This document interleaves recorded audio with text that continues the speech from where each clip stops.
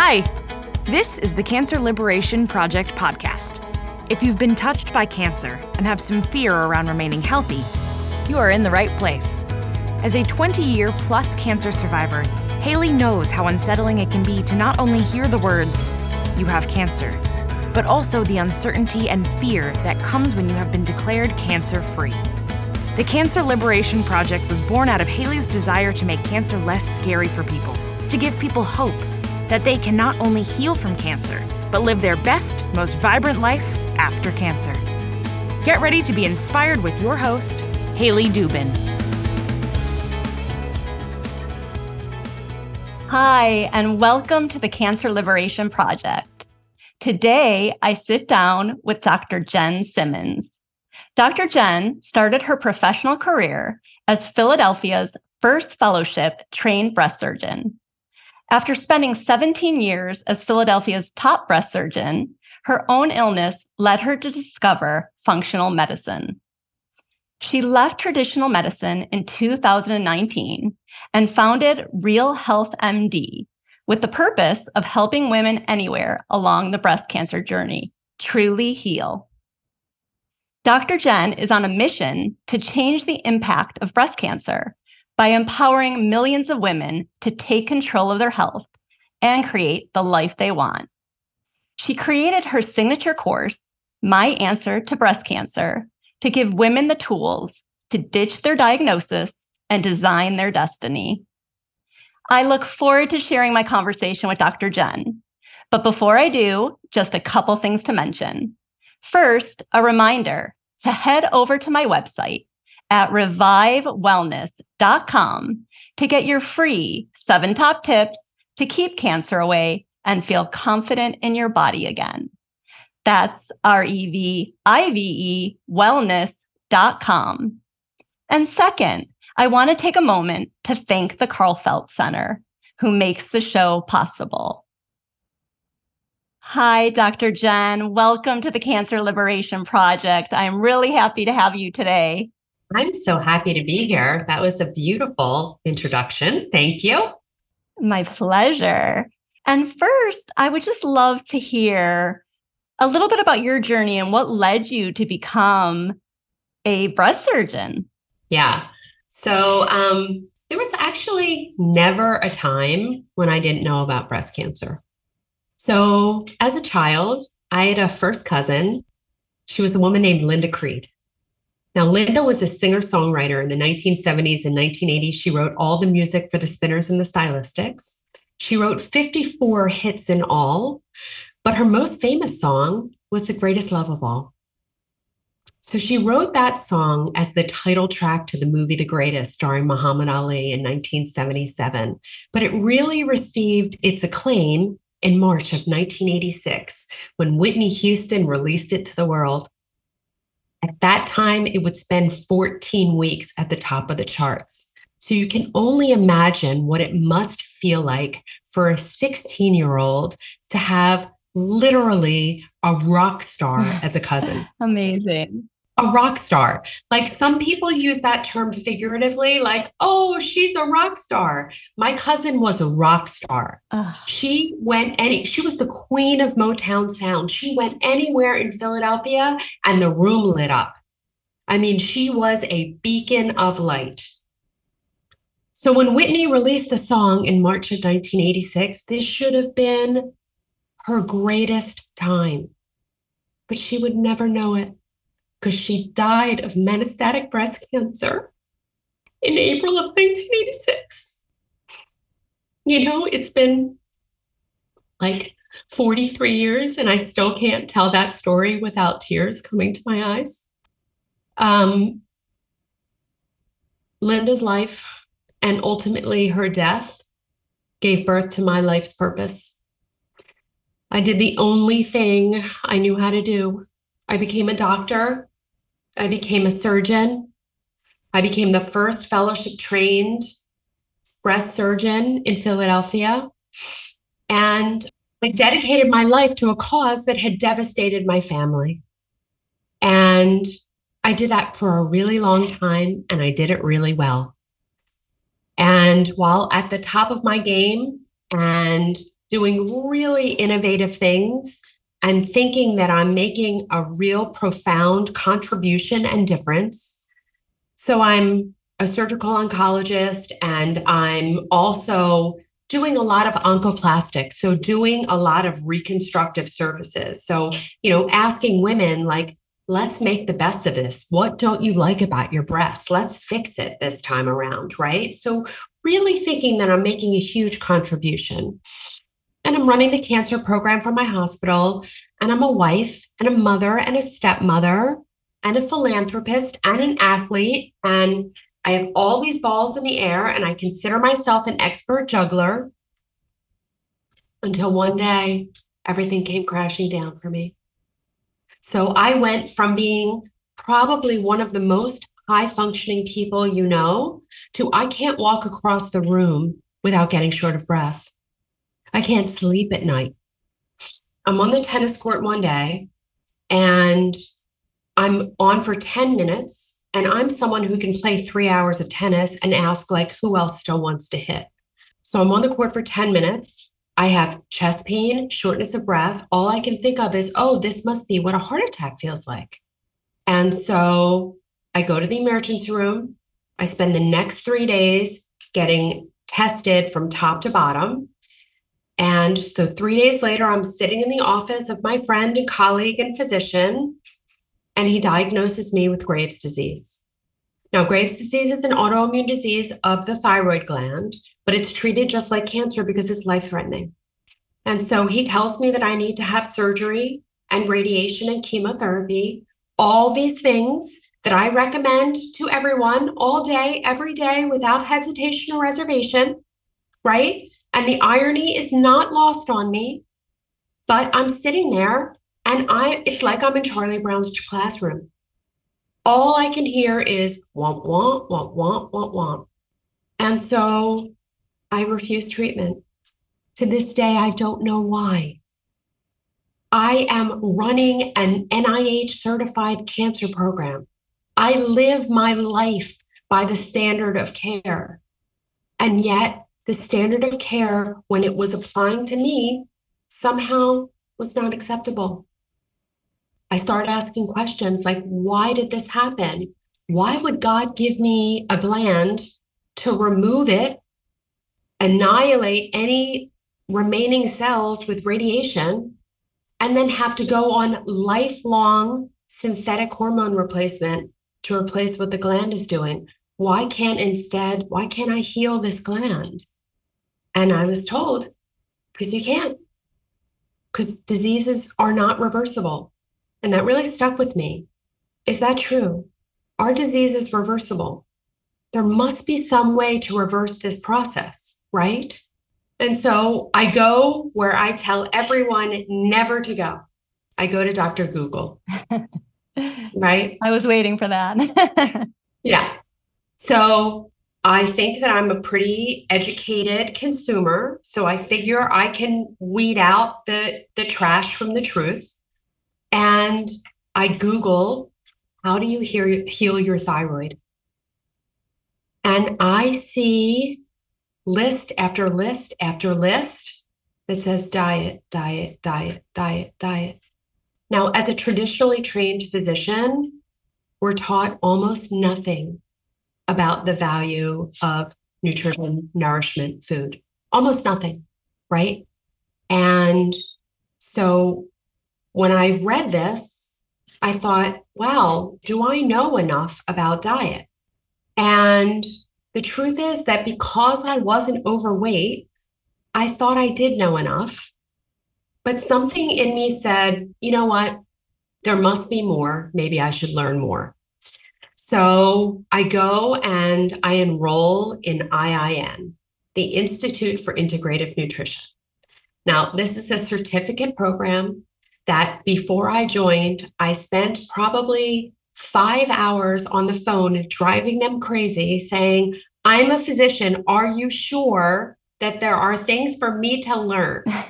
Right? Like so snooty booty. I'm an IIN grad too. I mean, you know how many of us there are? A ton. Thank God for Josh Rosenthal, right? Like he opened my eyes to the world. Okay. I agree. So I enroll and I'm in one of the very first lectures, and a man named Mark Hyman walks on the stage and he introduces himself as a functional medicine physician. And at this point, I'm a doctor for about 20 years. And I said, there is no such thing as a functional medicine physician. What is this quack talking about? Right? And then I remember that I am here for a reason. So listen up, pay attention. You paid thousands of dollars to be here. Like, pay attention. And so I did. And within 5 minutes of Mark Hyman speaking, my entire world makes sense. And I know exactly why I got sick, so that I could be in that seat on that day, listening to him speak, because this is what I needed to hear. Because the truth is that most disease that we know, and certainly the disease that I had committed my life to, most are preventable and reversible. But they can't be reversed when all you focus on is the disease. The only way to reverse disease is to focus on health and build health. Exactly. Yes. Ah, Right? right. And conventional medicine doesn't look at that. No. So, in that 1 hour, I learned that my entire focus in breast cancer was focused on the wrong thing, because I was focused on the tumor, right? All of traditional treatment is focused on the tumor. And what happens when you focus on the tumor? The tumor grows. What we focus on grows, right? So I actually went home that day and I enrolled in IFM, the Institute for Functional Medicine. That day. Yeah, I'm an early adopter. I love it. I like get things and I'm like, yes, this is me. This is also me. Like, let's do it. Let's do it all. So I would say that there were 3 or 4 years where I didn't sleep very much. Because at one time I was full-time in IIN, IFM, still working, still mothering, still wifing, like, had a lot on my plate. My husband tells this story very differently, by the way. Does he say you were a nice person to live with? No, I was not pleasant to live with. My family, my husband, my children, they took a flyer with me. They made a huge sacrifice with me. And, not for nothing, when I finished and got my IFM certification, I did walk away from my surgery job. And I walked away because I knew that if I stayed, I would just be part of the problem. Because all surgery does is usher people from, one place to the other without changing their trajectory or their path, right? We're like delaying the inevitable, right? We're cutting out the tumor, but we're not changing anything fundamentally with people's health when we do that. So the only way to fundamentally change people's health is to figure out why they got cancer in the first place, meet them there, and figure out how to redirect the train, right? The train is heading in the wrong direction. That's not where you want to go, right? Right. And so I just no longer believed in traditional medicine.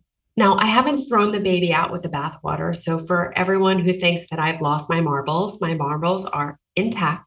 And I know that there are things in the traditional medical world that are necessary, helpful, right? Needed, but they cannot be the entirety.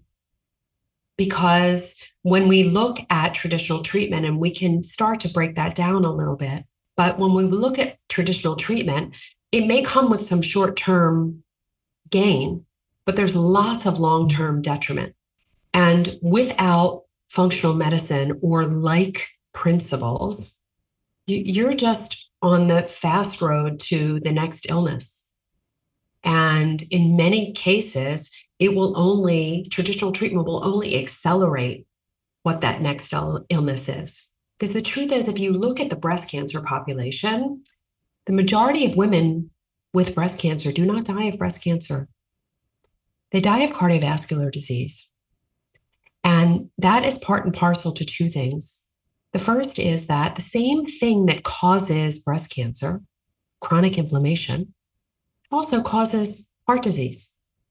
So unless you somehow get rid of that inflammation, you're just on that same path. The other thing is that most of our treatments for breast cancer, not surgery, but radiation, chemotherapy, all of the anti-hormonal treatments, they accelerate cardiovascular disease. So, maybe this person wouldn't have developed cardiovascular disease until they were 70. But because we treated them for breast cancer, now they're developing it in their 60s. So I think we need to do a much better job as a medical community in deciding who does and doesn't need traditional treatments, in figuring out where the root cause of people's illness is coming from, and in personalizing treatment, because the one size fits all is not helping anyone. No. And women are suffering, and they're suffering because of us. And that's scary. So it must have just felt so good to realize there's a different way, that you're no longer going to be, I hate to say part of the problem. You actually said that. Mm-hmm. You must have felt liberated in a way, like I could help people in a different way. That is absolutely what fueled me through these last 4 years, right? Since I left.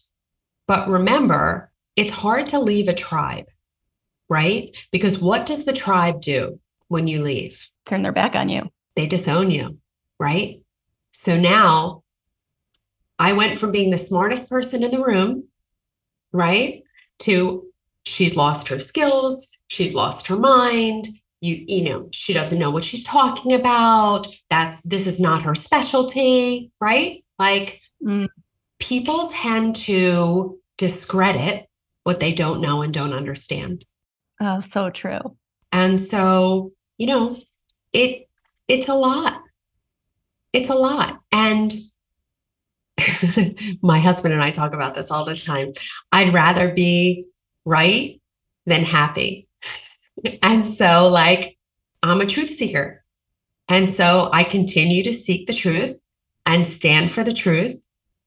And that makes me not the most popular person all the time. I'm part of your tribe. Yeah. And that's okay. But sometimes it can feel pretty lonely. And there are those moments when you're like, wait, am I wrong? Did I somehow get this wrong? And then I remember that I didn't get it wrong, but just people need to attack me.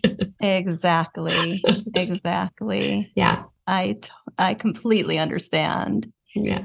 Now, what stages do you mostly see in your practice? Yeah. So I see everyone except it's amazing to me that, well, I shouldn't say that. I so rarely see the previvors. You don't. I so rarely see the people that are like, Jenn, help me to prevent breast cancer. I want to do everything I can do to prevent breast cancer. I get that almost never. And can you just explain, I know what a previvor is, but for those listening that don't know that term. So a previvor is someone who they have a strong family history, or they have a BRCA mutation, or they have some reason to believe that they're at very high risk for breast cancer. And so those are people that are sometimes going to the surgeon to have prophylactic surgery, or they're taking tamoxifen. And I think that is largely because they don't know that there are other options, Because the truth is that like that rhetoric of personal empowerment it's just not out there. No. Like the tagline is that if you have a BRCA mutation, breast cancer is inevitable for you. And really the only options are surgery or tamoxifen or, and I think that physicians are so afraid of empowering the patient because they like somehow need to feel like they're doing something and they need to be the hero of the story. And the truth is that we can't be anyone's hero. We can be someone's guide, but we can't be their hero. There's no such thing. Well, it leads me because you were a surgeon and a lot of people are doing prophylactic mastectomies because they have the BRCA gene. What do you say, how do you feel about that? I mean, I'm guessing you did a lot of those, right? Yeah, more than I can count. And because of the kind of surgery that I was popular for, I did so many prophylactic mastectomies because I did nipple sparing procedures, because I did immediate reconstructions. But when we really look at the numbers, right? And all of these statistics are based on people who did not adopt any functional medicine techniques because it wasn't a thing, right? So when we look at the BRCA mutation population, the incidence of breast cancer is about 84% over one's lifetime, right? That means that 16% didn't develop breast cancer. So there's not 100% penetrance of this gene, meaning that 100% of people with a BRCA mutation are not getting breast cancer. So we have to ask why, right? What else is in play? And we know very well about epigenetic influence, about what the environment does to your genes and how the environment determines which genes are turned on and which genes are turned off, which genes are expressed and which genes aren't. So the popular saying is, your genes may load the gun, but the environment pulls the trigger. And though we cannot control whether or not you have a loaded gun, but we can control whether or not you shoot it, right? That is the human part. And that is the part that we can control. And wouldn't it be so wonderful if we empowered people with that information? But we don't. We downplay it. But do you think doctors know this? Did you know this? I didn't know it then. Yeah. But the thing is that there is no information seeking in medicine. It's like once you know something, you don't want to unknow it. And nothing could be more demonstrative of that than what's going on with the Women's Health Initiative, right? So in 2003, the Women's Health Initiative was halted, and we were all told that hormone replacement causes breast cancer, right? And we bought it hook, line, and sinker. No one questioned the validity of the study. No one questioned the timing, despite the fact that they halted the study after 2 years when we know that breast cancers take somewhere between 5 to 10 years to develop.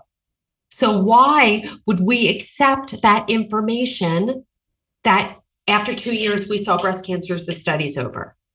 Like, it's crazy to me, but yet it was 100% accepted. Everyone stopped giving hormone replacement. And what happened? Millions of women for generations suffered, really suffered. Okay. And we don't have less breast cancer. We don't have less anything. We have more miserable people, right? Yeah. And it just makes me think, I had ovarian cancer when I was 29 and I needed a total hysterectomy So I've been on hormone replacement ever since. When I got more knowledgeable, I decided to go on Bioidenticals. Exactly. But, it's still, people aren't getting support with this. I mean, to this day, I still don't know, am I doing the right thing? I feel great, but. I know. It's horrible. It's horrible. It's like a sin. Like no one wants to talk about it. And, a retraction of that paper was printed. Do you know who read it? Like me and 3 other people. Wow. It is so hard for doctors to unring a bell. It just is. They think when they know something that it's truth, and they never question it again. And we think of physicians as critical thinkers, and they may have been at one time. But the truth is that once you get into medical school and you get into that, like, okay, I'm learning this. If I'm learning this, it must be real and true, right? And so we stop thinking critically, and we just go into rote memorization. And you know who the smartest person in the class is? It's not the critical thinker. It's the person that can memorize the most, that can regurgitate the information, right? It's the brown nose of the group, right? Right. That's the smartest doctor, right? And the person that's asking questions and saying, is this really true? Well, you know what happens to that person? They're ostracized. Called a quack.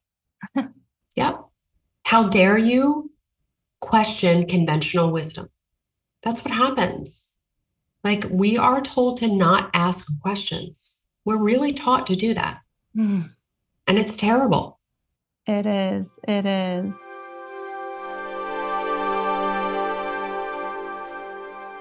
The tumor is only a symptom of cancer, not the cause. Hello, I'm Dr. Michael Karlfeldt. I'm the owner of the Karlfeldt Center in Meridian, Idaho. We specialize in cutting-edge integrative oncology care, addressing the cause and not just the symptom of cancer. There are 11 factors you need to address when diagnosed with cancer. To learn more of what they are, get my free ebook when you visit thekarlfeldtcenter.com. Along with the ebook, I will email you a free webinar series where world-renowned specialists will tell you what you need to do to address these 11 factors. You'll hear from experts like Jane McClellan, Dr. Paul Anderson, Dr. Neil McKinney, Dr. William Lee, Dr. Nasha Winters, and Dr. Isaac Elias. Don't miss out on this life-saving information. I also offer a free 15-minute cancer consult where we can go over where you are at in your cancer journey and how the cutting-edge therapies we offer can benefit you.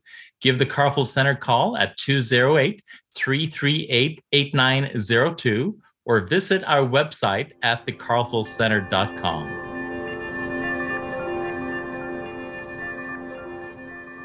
I wanted to ask you, I know you said inflammation is the root of all chronic disease. How do you know if you're inflamed? Yeah. So there are a number of ways to know. First of all, we've been sold this bill of goods that as we get older, we shouldn't feel well, right? Like, it's normal to be tired. It's normal to be achy. It's normal to not sleep. That's just what happens when you get older. And the reason that we're told that, the reason that that is normalized is because traditional medicine doesn't know how to help you with that, right? So they just normalize it. But if you're gaining weight, if you're not sleeping, if you don't have energy to get through your day, if you're achy, these things are not normal, right? And if you have all those things, you're inflamed. If you don't have clear skin, you're inflamed. There are so many signs that the body gives us, like saying, hello, this is not working, right? But we don't listen. And we don't listen to the whispers. So when we don't listen to the whispers, what do we get? We get sledgehammers. We get crazy diagnoses like breast cancer, right? I can't tell you how many people come to me and they are like, yeah, I'm healthy. And I look at their chart because I know I took notes. And I was like, well, don't you have breast cancer? And they're like, yeah, well, I'm healthy, but I have breast cancer. And I'm like, it actually doesn't work that way. So sometimes it's not always obvious. And there are ways that I can look at labs and know there are markers of inflammation that we check on labs, like C-reactive protein or SED rates, things like that. I can look at someone's CBC and know if their immune system is healthy or not. Like most of us are walking around with white blood cell counts below what they should be. Like a white blood cell count should be around 5.5. And there's plenty of people walking around with white blood cell counts of 4, 3.5. And that's because they either have heavy metal exposure, or they have mold exposure, or they have gut problems that they don't even know about. I was talking to a patient yesterday, and I put her, like I do all of my cancer patients, I put her on a parasite cleanse. I do it once a year because parasites are so ubiquitous. People are like, oh, well, I never have foreign travel, or I don't eat sushi. And I was like, well, do you eat strawberries? Because like you can get it from anything. Like it doesn't matter. And so she was so reluctant to do the parasite cleanse. But, you know, she was diagnosed with cancer in like August or something like that. So it took me till January to convince her to do it. So she's about, and she said, you know, I have no digestive complaints. I know that we're just like chasing nothing. Like there's no way. So she's either day 4 or 5 on her parasite cleanse. And she calls me and she says, Jen, there's a 10-inch snake in the toilet. Oh my God. And it's like, you just never know. So like fast forward a month later, after she does the cleanse, I have them do it for like 3 weeks. And if they find a lot of stuff, maybe I have them do it for 4 weeks or so. So she calls me after 4 weeks. She's like, I didn't realize that this is how you were supposed to feel. I thought brain fog was normal. I thought it was normal to walk into a room and forget why you came in.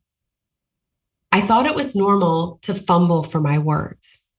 I thought it was normal to have to take a nap every day at 3 o'clock. She's like, I cannot believe how good I feel, how much energy I have, how well I'm sleeping at night. She couldn't sleep for more than 4 to 5 hours a night. And now she sleeps 8 hours a night without an issue. Amazing. Right? And the funniest thing is, she said, I used to be really itchy once a month and I couldn't figure out why. And now parasites are very active around the full moon. She's like, now I realize that it was just the parasites itching me at the full moon. Amazing. Crazy, right? Crazy. So we have lots of things that inflame us. For some people, it's parasites. For some people, it's metals. For some people, it's fungus. For some people, it's trauma that they have not dealt with. It's an irritating relationship at work that they can't sever. It's a relationship that's killing them. And so we get our inflammation from all different places. And it's okay because we can reverse that inflammation. And it's not done until it's done, right? So anywhere, at any stage along the way, it's not done until it's done. And so you can start anywhere and build your health. But that's really the key, is that everyone has a treatment plan, right? Everyone who has a cancer diagnosis gets a treatment plan. But what everyone needs is a health plan. A health plan to make that treatment plan work better, because they do, and to recover from both treatment, but from why you got sick in the first place, right? Because health is not the absence of disease. Health is optimal function. And what we want to help everyone do is achieve health. That's really what we want for everyone. And when you build health, disease goes away. Right. And you just feel so much better. So much better. So much better. So most people, after we work together for a year, they feel better than they ever felt in their lives, despite their cancer diagnosis. Because it's probably the first time that they knew what it was like to be healthy. Right, right. And like you said, this woman who did the parasite cleanse, she had no idea that anything was wrong. She thought everything was fine. She had no digestive complaints at all. So people think like, oh, I would know if I have parasites. You don't know. You don't know. My whole team is doing it this month. I know. You're making me think I'm going to call you. My whole team is doing it this month. Yeah. Yeah. Now, I wanted to go into diet. I believe you are into plant-based diet for cancer and for, okay. I am. I'm one of those. You're one of those. So I'd love to hear your reasonings and all that. So part of this is where my heart personally comes from. So I'm not going to tell you that there's not any ideology here, because there is some, certainly. I have a hard time wrapping my head around animals being put here purely for the purposes of our consumption. I don't know if I'm right or wrong, but that has little to do with how I feel about a cancer diet. So when I work with people, when we start off for the first 3 months, I ask them to be whole food, plant-based, grain-free. So I don't have people eating grains.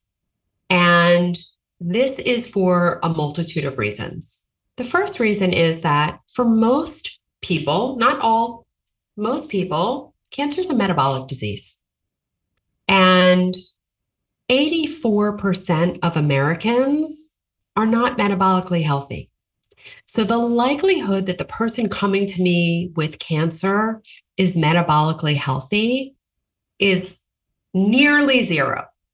I'm not going to say it's zero, but it's nearly zero.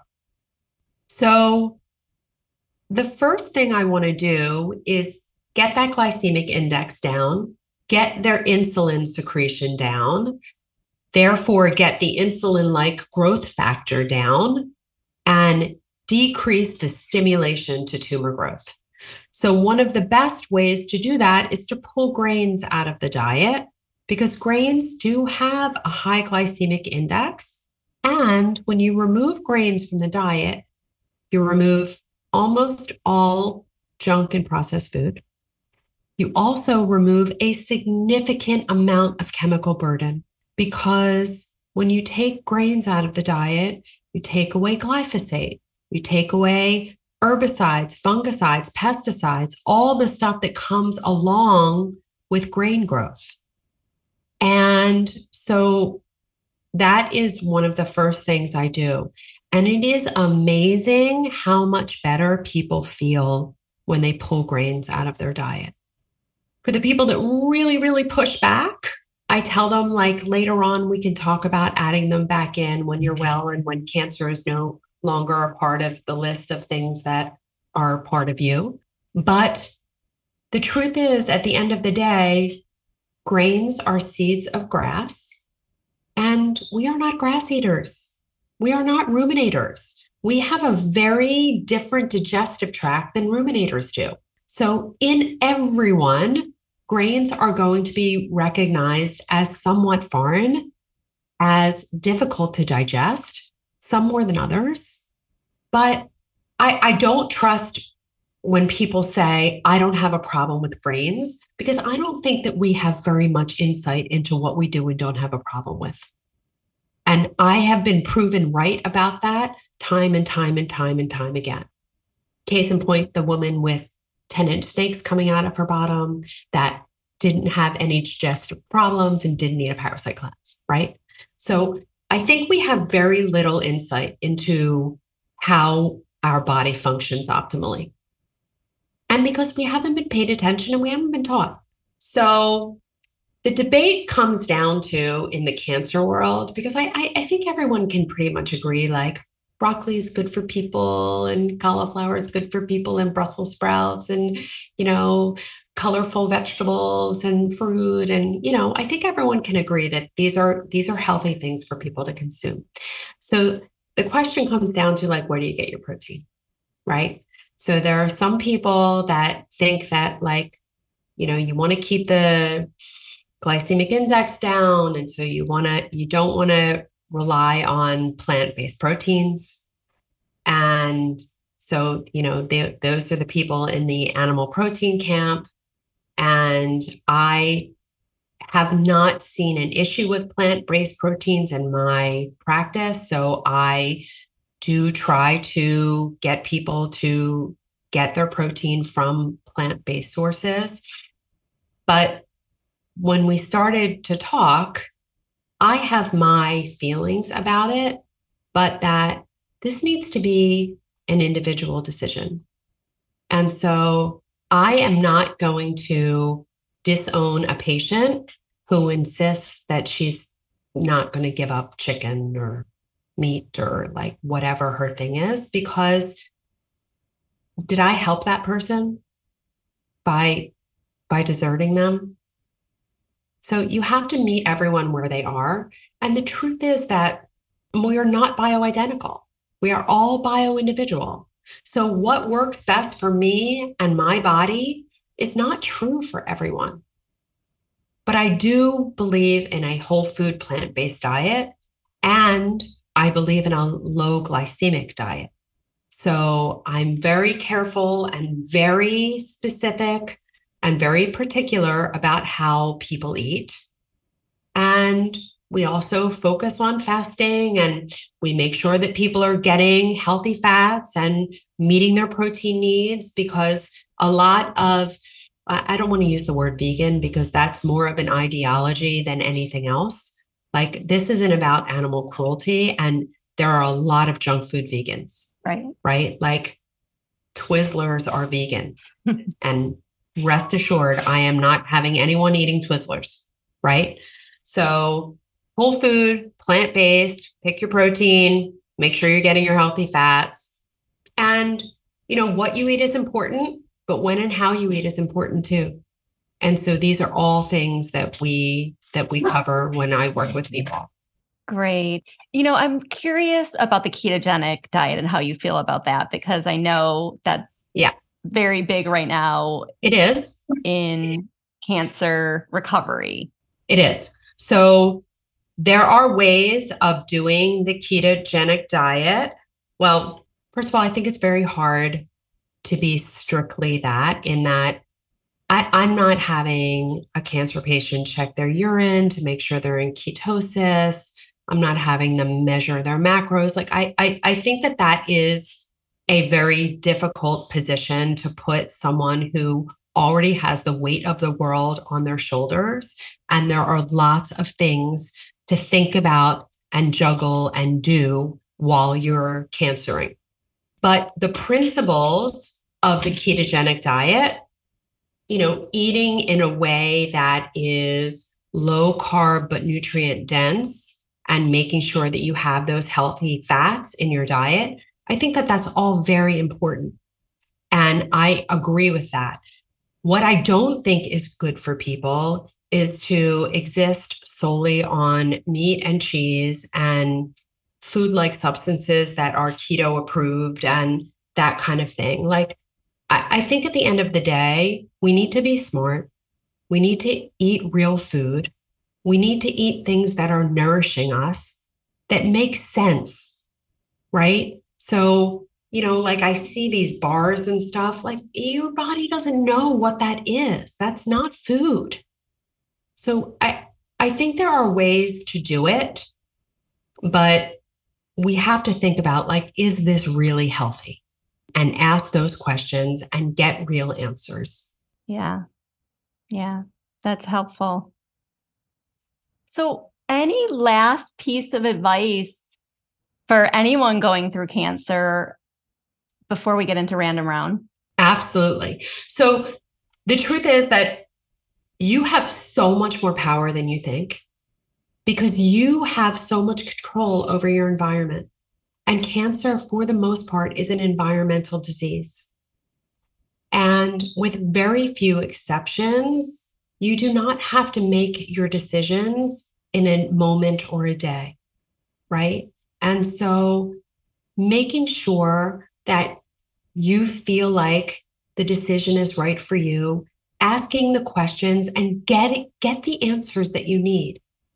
Because the patient is the doctor of the future, and not that you should feel like you have to take on that whole responsibility yourself, but finding people to work with you that you feel connected to, that you're speaking the same language, that's really important.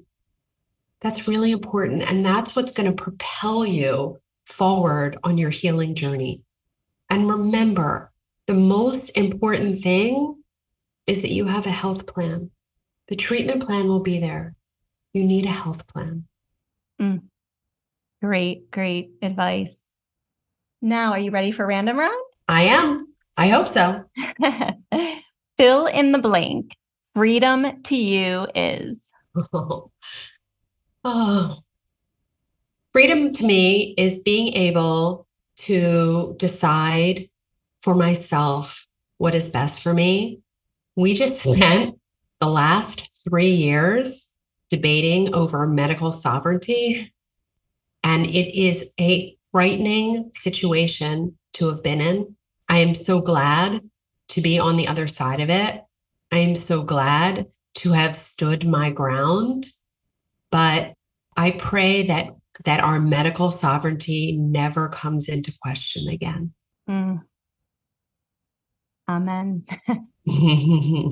We could have a whole other podcast episode about that. Yeah, for sure. If you want to do that, please call me. Okay. The last show you binged and loved. Oh, God. Okay. So I'm like in this dual place. I'm obsessed with fashion, obsessed, right? And I'm also on a Jewish journey. So I can't wait for Mrs. Maisel to come back on TV, because that was so fabulous. And she's so funny. And the clothes are like beyond.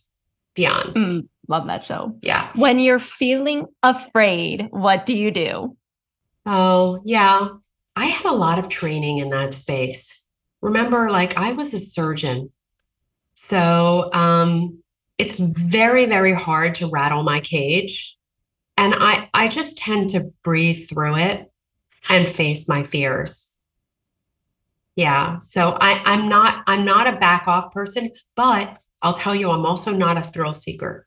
So you're not going to see me jumping out of a plane. I'm not going to get over my fear of doing that. That's just not necessary. I agree with that completely. If you can have a 1-hour discussion with someone past or present, who would it be and why? Wow. I don't know. Right now I'm feeling like I want Fauci in a room for an hour. Yeah. I would just love to, I'm pretty sure I know the truth, but I'd love to just have him admit it. What is your favorite go-to snack? Well, you know what? I'm going to go back to that and say, I think I just want to hang with Bruce Springsteen too. I love Bruce Springsteen. Yeah. I already know Fauci's story. I'm going to take that back and I'm going to say, I just down with Bruce and shoot the shit and hear about when he wrote all the songs and yeah, him or Billy Joel. That might be more fun. Yeah, for sure. Okay, my favorite snack. Yes. Yeah. So I am crazy addicted to when you take nuts and you put all those seasonings on them and bake them in the oven and they're savory and spicy, and I can eat so many of them that my stomach hurts. But I try not to do that. In my normal day-to-day, I will have an apple with almond butter on it or something like that. But if you're asking me what my favorite snack is, sit me down in front of a bowl of those seasoned nuts and What is one simple thing that brings you joy? I'm going to brag a little bit now. I have a husband that is so Like, he just loves me so much, and he just wants me to be happy. And he does these random acts of kindness. So yesterday, he just went and had my car washed. And it's like silly. It's like nothing. He'll go and fill my car with gas so I don't have to do it. Like, these things are just incredibly sweet. They're nothing things. And it just makes me so happy. Oh, that's so sweet. That's my love language. My love language is acts of service or acts of kindness. And so, like, he knows how to speak to me. Like, Wow. anything that lightens my load, like, puts a huge smile on my face. You know, like, if my kids like, here, Mom, I got the mail. Like, it makes me so happy. Right. It's so beautiful. What is on your nightstand? So right now, Intimate Partners by Maggie Sharp. And it is a book about how to build your relationship based on the fact that we all suffer generational trauma. So I don't know if you ever heard this saying, but you either marry or give birth to your work. And it's true. And it's because, like, we just continue to do the same things over and over again, trying to get it right. So good, bad, or indifferent, like, my marriage is almost, although my husband is 1,000 times more thoughtful than my father, our marriage is so similar to my parents. It makes my head spin.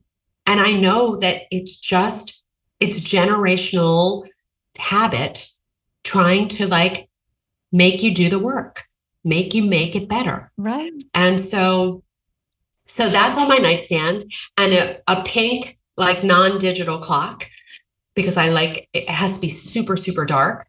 And my eye mask, lip balm, because I cannot stand chapped lips. If there's one pet peeve that I have in this world, it's chapped lips.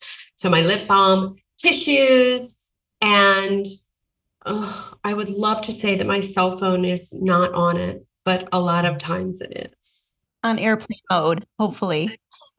Well, now I put my charger, like, across the room. So I'm no longer keeping my phone on my nightstand at night, but it like gets there and then I went away. Yeah. What is your favorite form of exercise? I'm a lifetime non-exerciser. I'm sorry to say. I hate formal exercise, but I'm a racket sports person. So tennis, padel, but in my old age, I have had to adopt a yoga practice. And I have a yoga teacher who is, like, world famous. She's a guru, Erica Taxon. She is just amazing. So I have started yoga in my 50s, in my mid 50s. And so that's what I'm doing now. And that's movement. That's still so important. What is one thing you're really grateful for in your life right now? Having changed gears midway through and, like, leaving a huge job and starting over at 50, I am so grateful for the support of my family. Like, they really, really, really took a flyer with me, and their lives changed. So many things changed, and they've been so amazingly supportive and patient. And I know that I was hard to live with for a long time, maybe still am, and they continue to love and support me. So I'm just incredibly grateful to them. And I've also really, like, started over with different friends and a different crowd, because, you know, when you make all these changes, like, the old ones don't always fit. Yes. And I've just had amazing, amazing blessings come into my life through a new synagogue, through Torah study, through new friendships, and through new professional organizations that the functional medicine world has introduced me to. So I really feel so grateful to the universe to have brought me in this direction and provided me with this amazing, amazing ecosystem. So beautiful. And when you're surrounded by like-minded people, it's just the best. It is. It is. And a rising tide lifts all boats. Love it. And last, where can people find you if they want to learn more? Real Health MD. Perfect. My website is realhealthmd.com. If you want to follow me on social media, I'm at Dr. Jenn Simmons, and Jenn has 2 N's. It's short for Jennifer, but if you call me Jennifer, I will think I'm in trouble. And so just follow me there. There's lots of resources on the website, on my social media. I have a YouTube channel, Facebook, Instagram. Yeah. Great. Well, Dr. Jenn, thank you so, so much. This was such a great conversation, and I know people are going to get such great value out of it. So I really, really appreciate your time. I'm glad. It's my pleasure.